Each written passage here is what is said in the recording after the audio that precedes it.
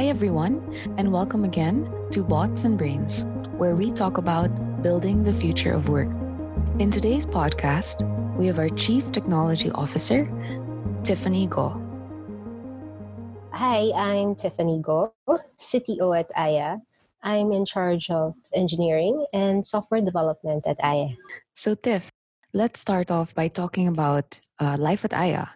How long have you been in the company, and what do you love most about working in Aya? I think I've been working at Aya for 6 years now. And what I love about working at Aya is the amount of learning that we get from what we do. It's a continuous cycle of studying and practicing what you've learned. I also enjoy working with the people at Aya. I think I get my energy from them. They're very vibrant and enthusiastic. They're not just my colleagues. I treat them as my friends as well. 6 years. That's actually 3 times higher than the average tenure of somebody working in tech these days. In fact, other fast moving tech firms, and I check this, such as Tesla, Facebook, or Airbnb, have an average stay of an employee 2 or 2.5 years. So that's interesting. And also, to have a woman CTO is actually quite rare. Last year, a lot of these global recruitment firms reported that less than 1 in 5 CTOs globally are actually women. Why do you think that is? And do you see this trend here in the Philippines as well? I don't think tech has to be an industry dominated by men.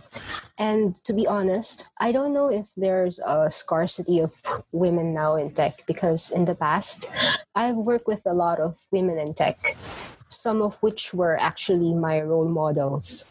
So now, I don't know why we can't get a lot of female applicants these days. I think I only review like 1 or 2 out of 10 applicants that are women.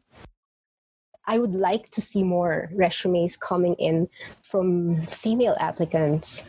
Otherwise, I would feel that we're missing half of the opportunity to hire a good talent. And also, for those who would actually like to join, let's say, your team in Aya, what skill sets are you looking for? It depends on the role. For example, if we're looking for a Java or Python developer, then I would test their mastery in the Java or Python programming language. Also, I'll be checking on their skill set that is similar to the tech stack that we are currently using. It doesn't have to be exactly the same as long as I see that they're willing and eager to learn. What advice would you give university graduates who want to join the tech space? I would advise them to study hard. Don't be intimidated by men. We can work just as well as men do in tech. And when you graduate, don't be afraid to apply with startups. Because in my experience, I work in a corporate setting for over 10 years. And I learned structure. But when I joined the startup, I was able to learn new skill set at a much faster pace. For those who are listening and those who want to grow in their current roles and aim to be a tech leader or even become the CTO one day, what personal advice can you share with them? Well, don't stop learning. Work hard and don't sacrifice your health. Always take care of yourself. Yes, Tiff, taking care of our health these days is really a strong concern. Before we wrap things up, what motivates you to work every day and, especially while working from home in this new setup? What drives you to work? I think it's my family because I always want to work hard to provide them with the best care and for them to lead a comfortable, happy, and healthy life. So that's what gets me out every day in the morning. And how do you balance family life with a very busy work schedule?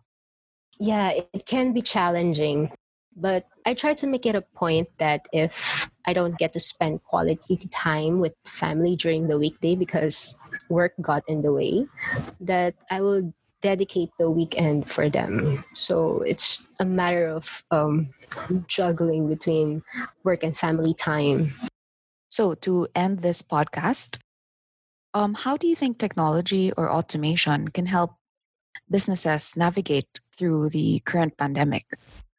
Mm, Actually, during the recession in the early 2000s, I was working for an IT consulting firm back then, and I remembered we were affected greatly. We went on for almost 2 years without projects because the enterprises were cutting their IT costs. But now it seems like IT is now a necessity, and companies are now open in looking for digital transformations. And I think that's where Aya can help with the automation, integrating bots and humans in the workplace. Great. Thank you so much, Tiff. And for more, you can visit us at www.aya.ai or follow us on Facebook at Aya Automation.